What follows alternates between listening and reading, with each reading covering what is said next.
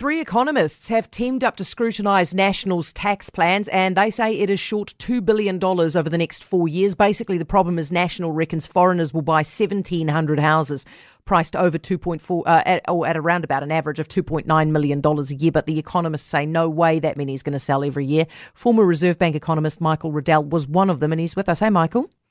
Hi, Eva. All right, if it's not 1,700, what's more realistic? I guess it's probably something more like 700 in that price range. We've done a pretty careful exercise trying to sort of take National, what they described as their methodology, looking at past patterns of sales before the ban, and actually cross-checked it against experiences in places like Toronto and Vancouver that have put on these sales taxes, and you see quite a large drop in sales then.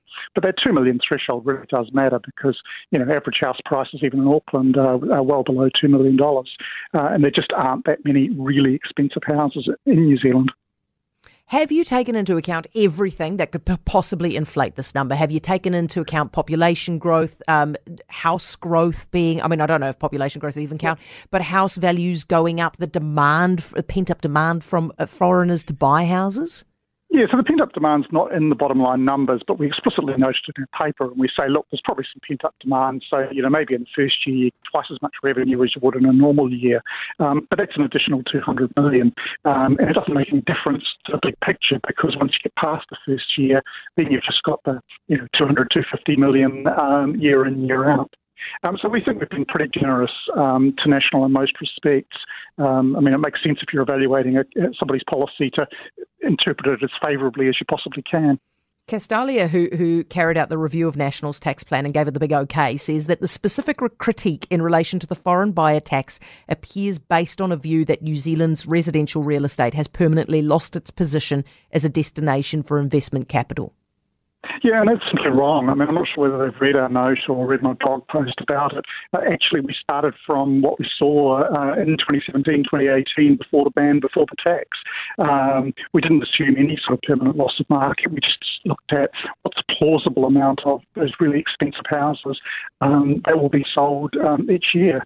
And we looked carefully at the fact that, foreign buyers tend to buy in high-priced places like Auckland and Queenstown. So no, that particular critique doesn't hold up. And of course, we're in this problem that Castalia, or more the point, the client, is just not willing to allow the details of what they did to be released. And that means we're just not on a level playing field here.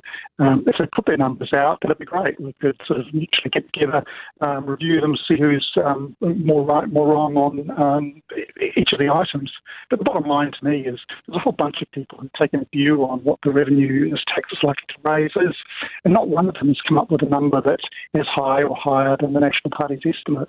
So at best they're going with the really outer extreme of the plausible numbers, and that's not a good basis for planning your fiscal policy. Michael, does it really matter? It's about, this is kept in perspective. From a macroeconomic perspective, 500 million a year, and this is 0.1% of GDP. The fiscal deficit in the briefing the other day was 2.7% of GDP. So in that sense, it's rounding error material macroeconomically. It's not going to make a difference to the inflation forecasts or anything like that. Where it goes to, though, I think, is more about this is a bunch of people who want to be our government in 6 weeks' time. Yeah. And so what we learn from how they handle these sorts of things, how they engage with criticism, is probably what should disconcert people more. It certainly disconcerts me as both commentator and voter. Michael, thank you for your time. Appreciate it. And all that hard work. Michael Reddell, former Reserve Bank economist.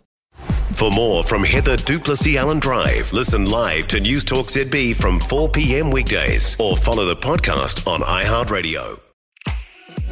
If you enjoyed this podcast, you will love our New Zealand Herald podcast, The Little Things, hosted by me, Francesca Rudkin, and my good friend Louise Airy. We focus on all the little things that you can do to make a positive impact on your life and to cut through the confusion from the health and wellness industry. Join us every Saturday to hear from the experts for all the tips and advice you need. Just search The Little Things on iHeartRadio or wherever you get your podcasts.